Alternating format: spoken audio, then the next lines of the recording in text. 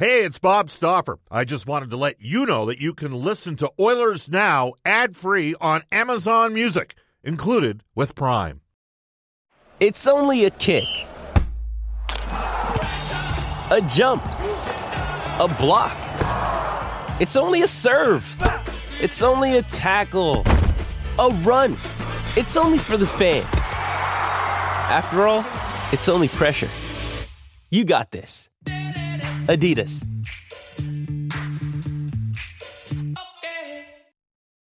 When you need mealtime inspiration, it's worth shopping Kroger, where you'll find over 30,000 mouth-watering choices that excite your inner foodie. And no matter what tasty choice you make, you'll enjoy our everyday low prices, plus extra ways to save, like digital coupons worth over $600 each week. You can also save up to $1 off per gallon at the pump with fuel points. More savings and more inspiring flavors make shopping Kroger worth it every time. Kroger, fresh for everyone. Fuel restrictions apply.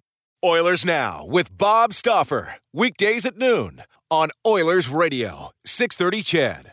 630 CHED and the Edmonton Oilers Hockey Club present the show that is everything Oilers. Oilers Now with Bob Stauffer. Brought to you by Digitex. Office Equipment Solutions North America wide? Yeah, Digitex does that. Digitex.ca on Oilers Radio, 630 CHED.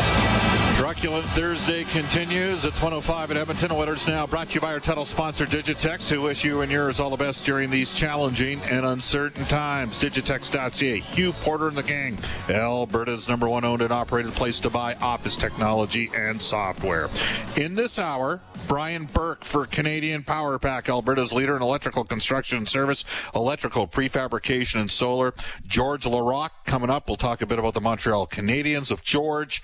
We just had Louis DeBrusque on the show as well. So sandwiched in between Brian Burke. And he'd be the first to tell you he might be the third toughest guy of those three. I'm not sure, but we're going to find out right now on our River Crate Resort and Casino hotline. Hello, Brian. How you doing? Bob, how are you? Yes, I'm definitely third toughest. I might be fourth toughest on that list of three. There you go. I do know this. When George wants to hit somebody, he will skate through them to hit them. Because I've experienced that once back in 2008, and I'm still feeling it today, 12 years later. But Berkey, be proud of me. I got right back up, skated over after I collected my glove and helmet that went flying in the air as I did a total yard sale, and went over and stuck him right where you know where. So, for doing it to me. But he was laughing so hard. I was so angry. But it was a good chuckle. We've had a good laugh about it over the years. But sometimes that's what you got to do. Even if you know you're going to get the snot kicked out of you, you can't just be in a position where a guy owns you. You got to come back at him, and we see about a bit of that in the course of the playoffs, don't we? Well, you try and explain that to people who haven't played, and it's like, you got your butt kicked in a fight, and you're like, yeah. Well, why'd you start it? And I'm like, well, you don't get to pick who you fight sometimes. You do it because it's the right thing. Yeah. And then people have a hard time understanding that. And it takes a great deal of courage for you to drop the gloves with a guy you know is probably going to beat you, probably going to hurt you, but you're still going to do it because you just ran your goaltender. It takes a tremendous amount of courage. I remember Tanner Glass. Milan Lucic had a very quiet second half to the 17-18 season, and Milan got into it with Mike Smith. You were still with the Flames at that time. And Tanner Glass, you guys had just recalled him from the minors, and he was the toughest guy on your team, and he knew what he had to do, and he went out there and squared up with Milan, and Tanner's not much bigger than me. And he's certainly not Milan's side, and Milan threw him around pretty good, but Tanner showed up and Tanner can fight for a guy that's I wouldn't call him a middleweight, I would call him a light heavyweight. Like he's a pretty good fighter, but he's not Louis DeBrusque.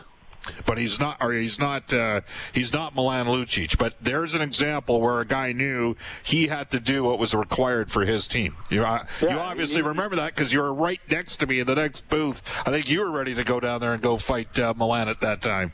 No, but even if you fight out of your weight class, if it's the right thing to do, it's the right thing to do. They run your goalie, they hit your star. I mean, and it's not fun. Getting smacked in a fight is not fun. I can tell you that firsthand.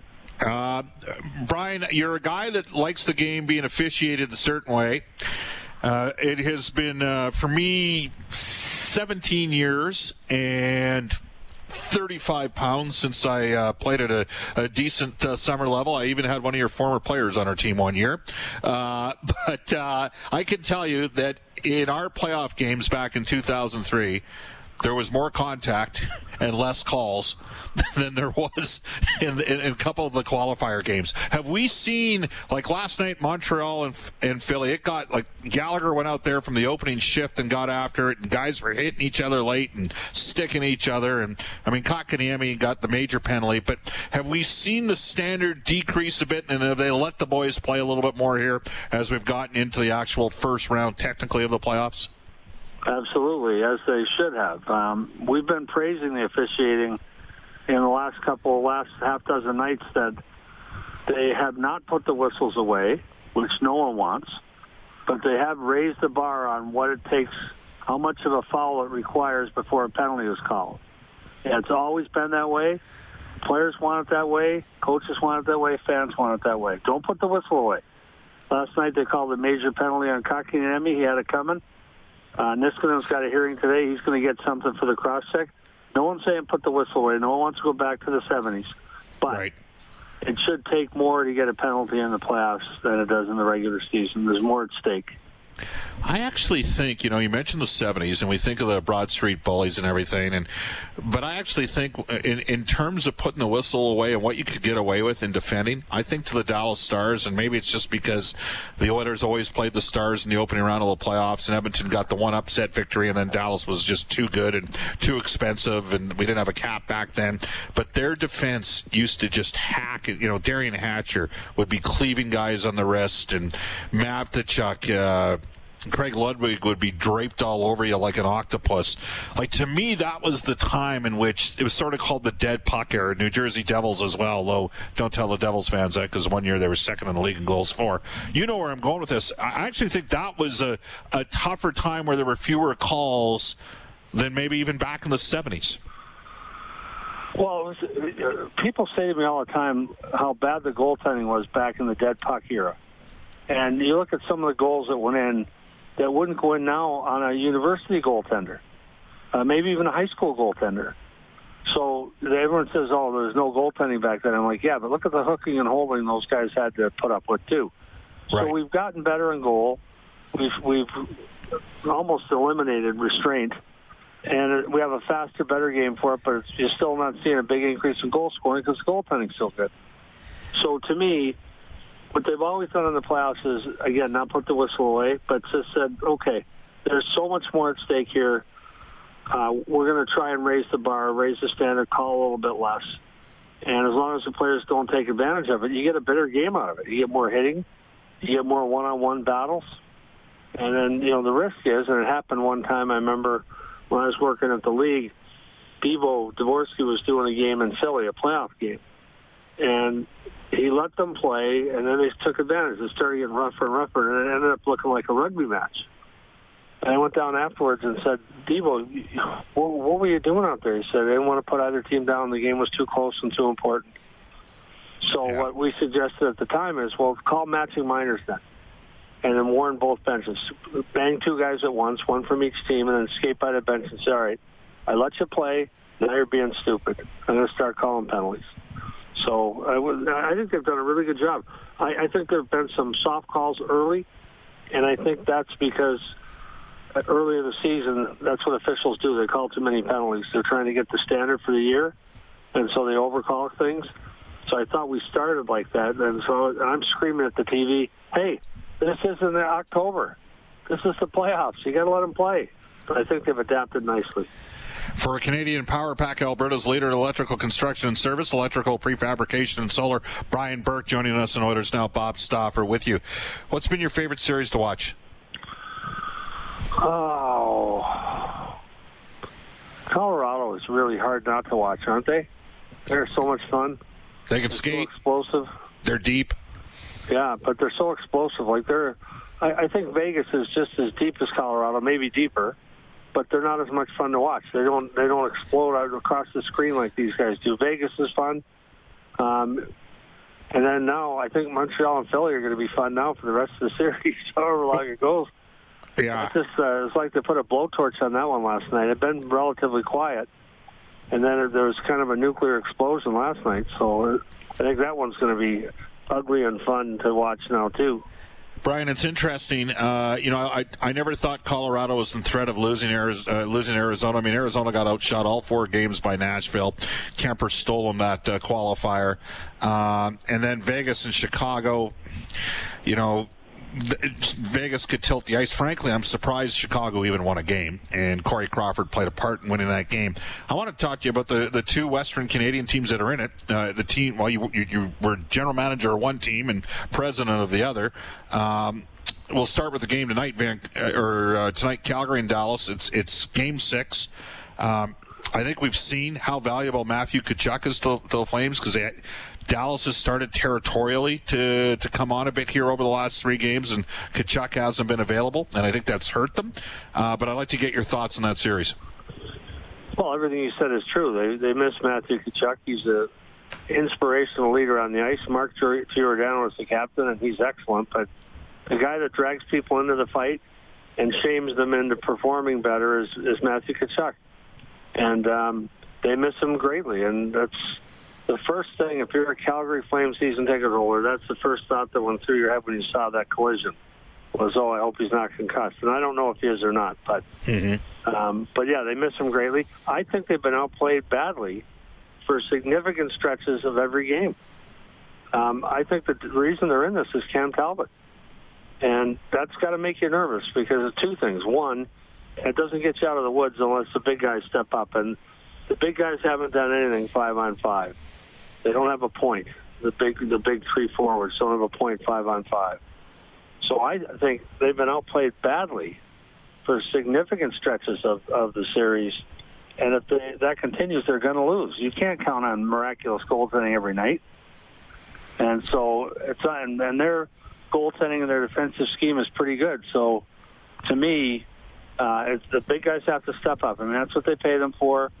It's time and no excuses. And they didn't perform well last year either, so you start to wonder if this is a pattern or not. But I think that their second period in the game, the last game they played, the Game 5, I thought their second period was their best period.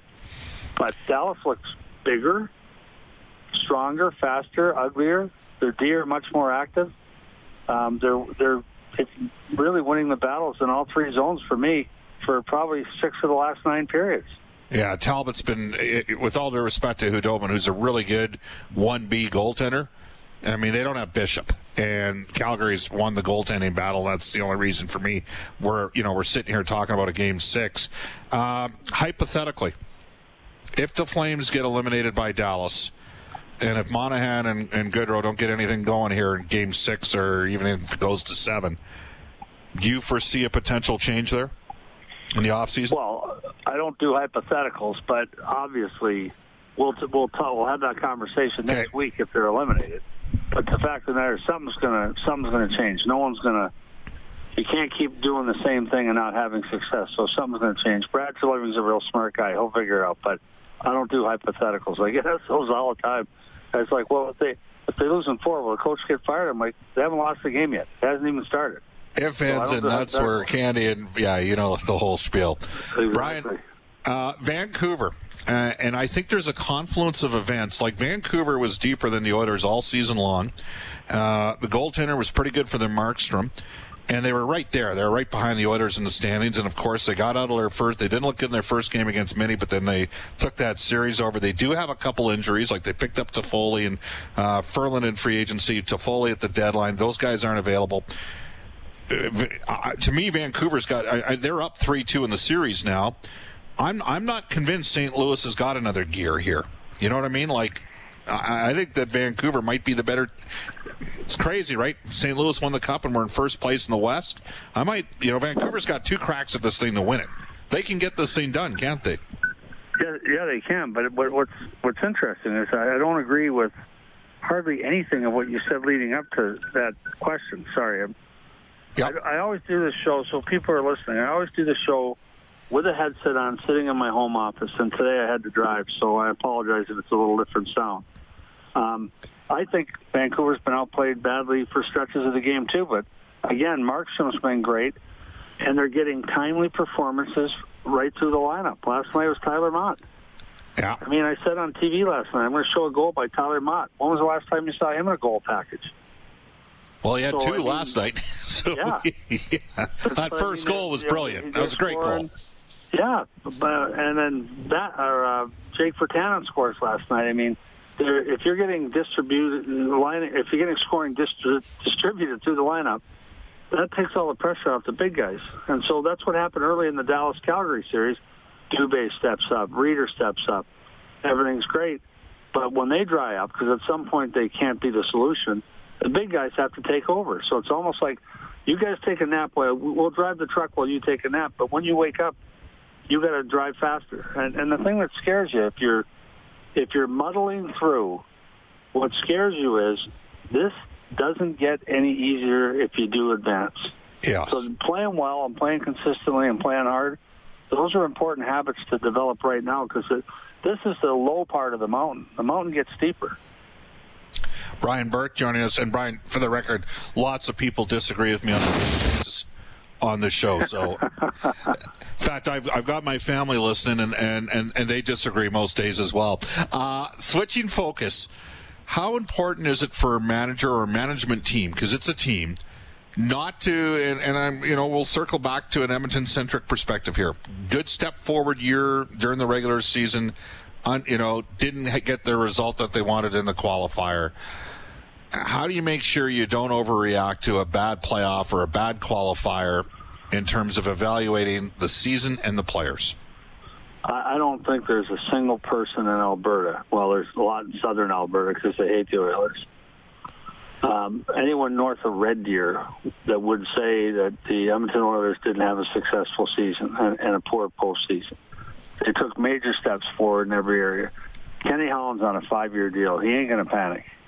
He's going to say, okay, we did make progress. Now, next year, we have to make another step. And that's going to be the mantra for the summer. And he's got some tough decisions. He's got cap issues, but he's a veteran guy and a good guy. He'll figure it out. But one thing he's going to, and when I say ain't folks, it's not Beverly Hillbillies and poor grammar. It's just want to make a point of emphasis. He ain't going to panic.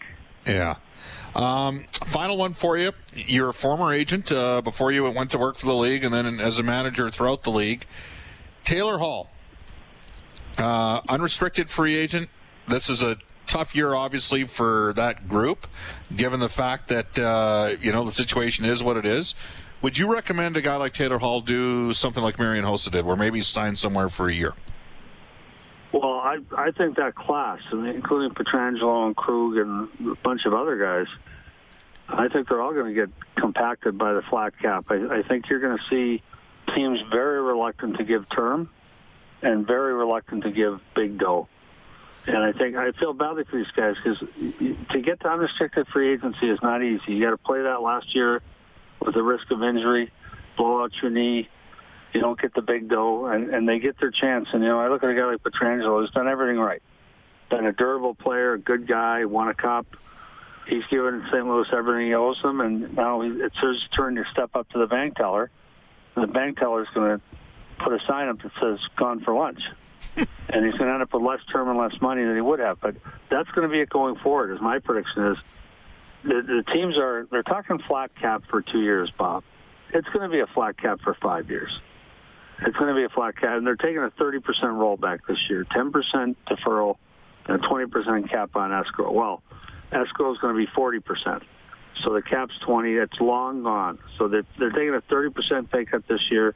It's not a good year to be a UFA. Yeah.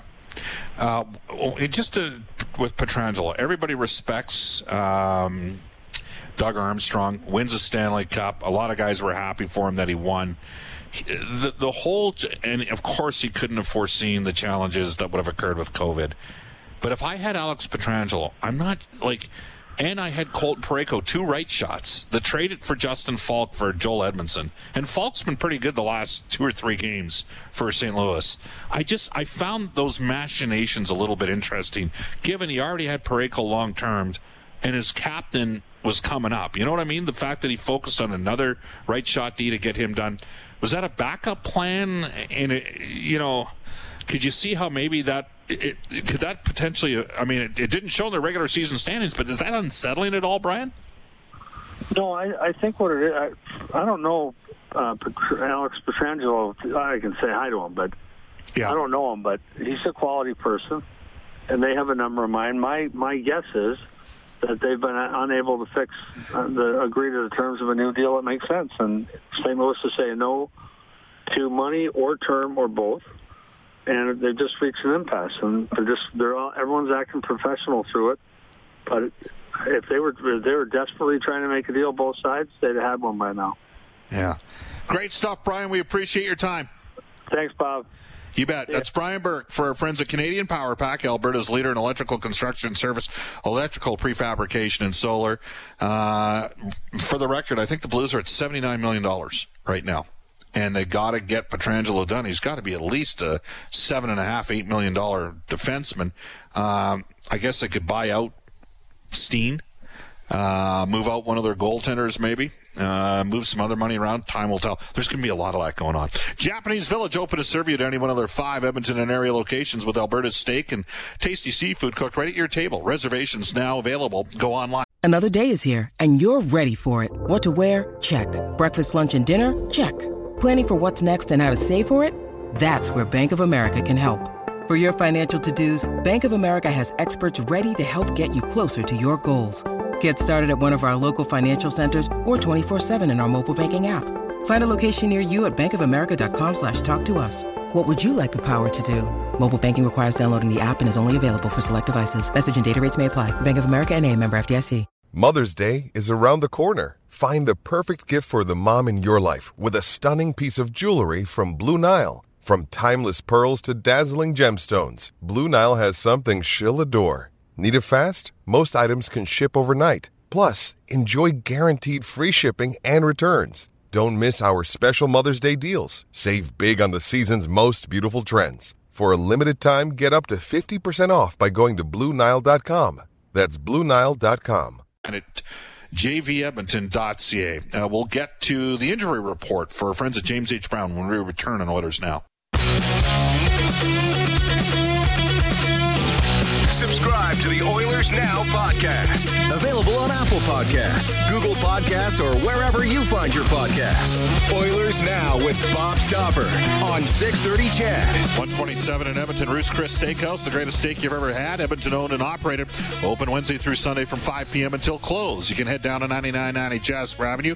Tell Brendan, Maggie, and Taylor and the staff at Ruth's Chris that Oilers Now sent you. Away we go into the Oilers Now injury report for James H. Brown Injury Lawyers. Trent Brown, Jim Brown, the gang at jameshbrown.com. They want you to stay safe and stay positive. Back at the 630 CHED Studios, Brendan Escott. Nicholas Backstrom is questionable again today for the Capitals. He's not played since Game 1. Did skate again this morning. Isles forward Cal Clutterbuck is now considered a game-time decision. Barry Trotz said yesterday that he should have been good to go. Clutterbuck still feeling the effects of a low hit from Radko Gudas in the last one. Flames forward Matthew Tkachuk, game-time decision for a 4th consecutive game. Boy, have they missed his presence there. Canucks defenseman Alex Edler left last night's game after taking an errant skate from Jordan Kyrou up near his ear, neck area. The 34-year-old did not return to play in the 3rd. And Brendan Gallagher, as we mentioned earlier on, questionable tomorrow. They're evaluating him for a possible fractured jaw, courtesy of that cross-check that landed Matt Niskanen in a phone call with Department of Player Safety. Puck drop for Montreal tomorrow, 5 o'clock our time. Yeah, Gallagher, you mentioned the jaw. I got a CT scan this afternoon. The reverse angle, if you go to the Montreal Canadiens Twitter account, the reverse angle on that play from Niskanen, ugly with a capital U. That's a cheap play, and one that you sometimes have to back up. 128 in Edmonton. George Laraque coming up as Truculent Thursday continues after a Global News weather traffic update with Carrie McCarthy. Oilers Now with Bob Stauffer. Weekdays at noon on Oilers Radio, 630 CHED.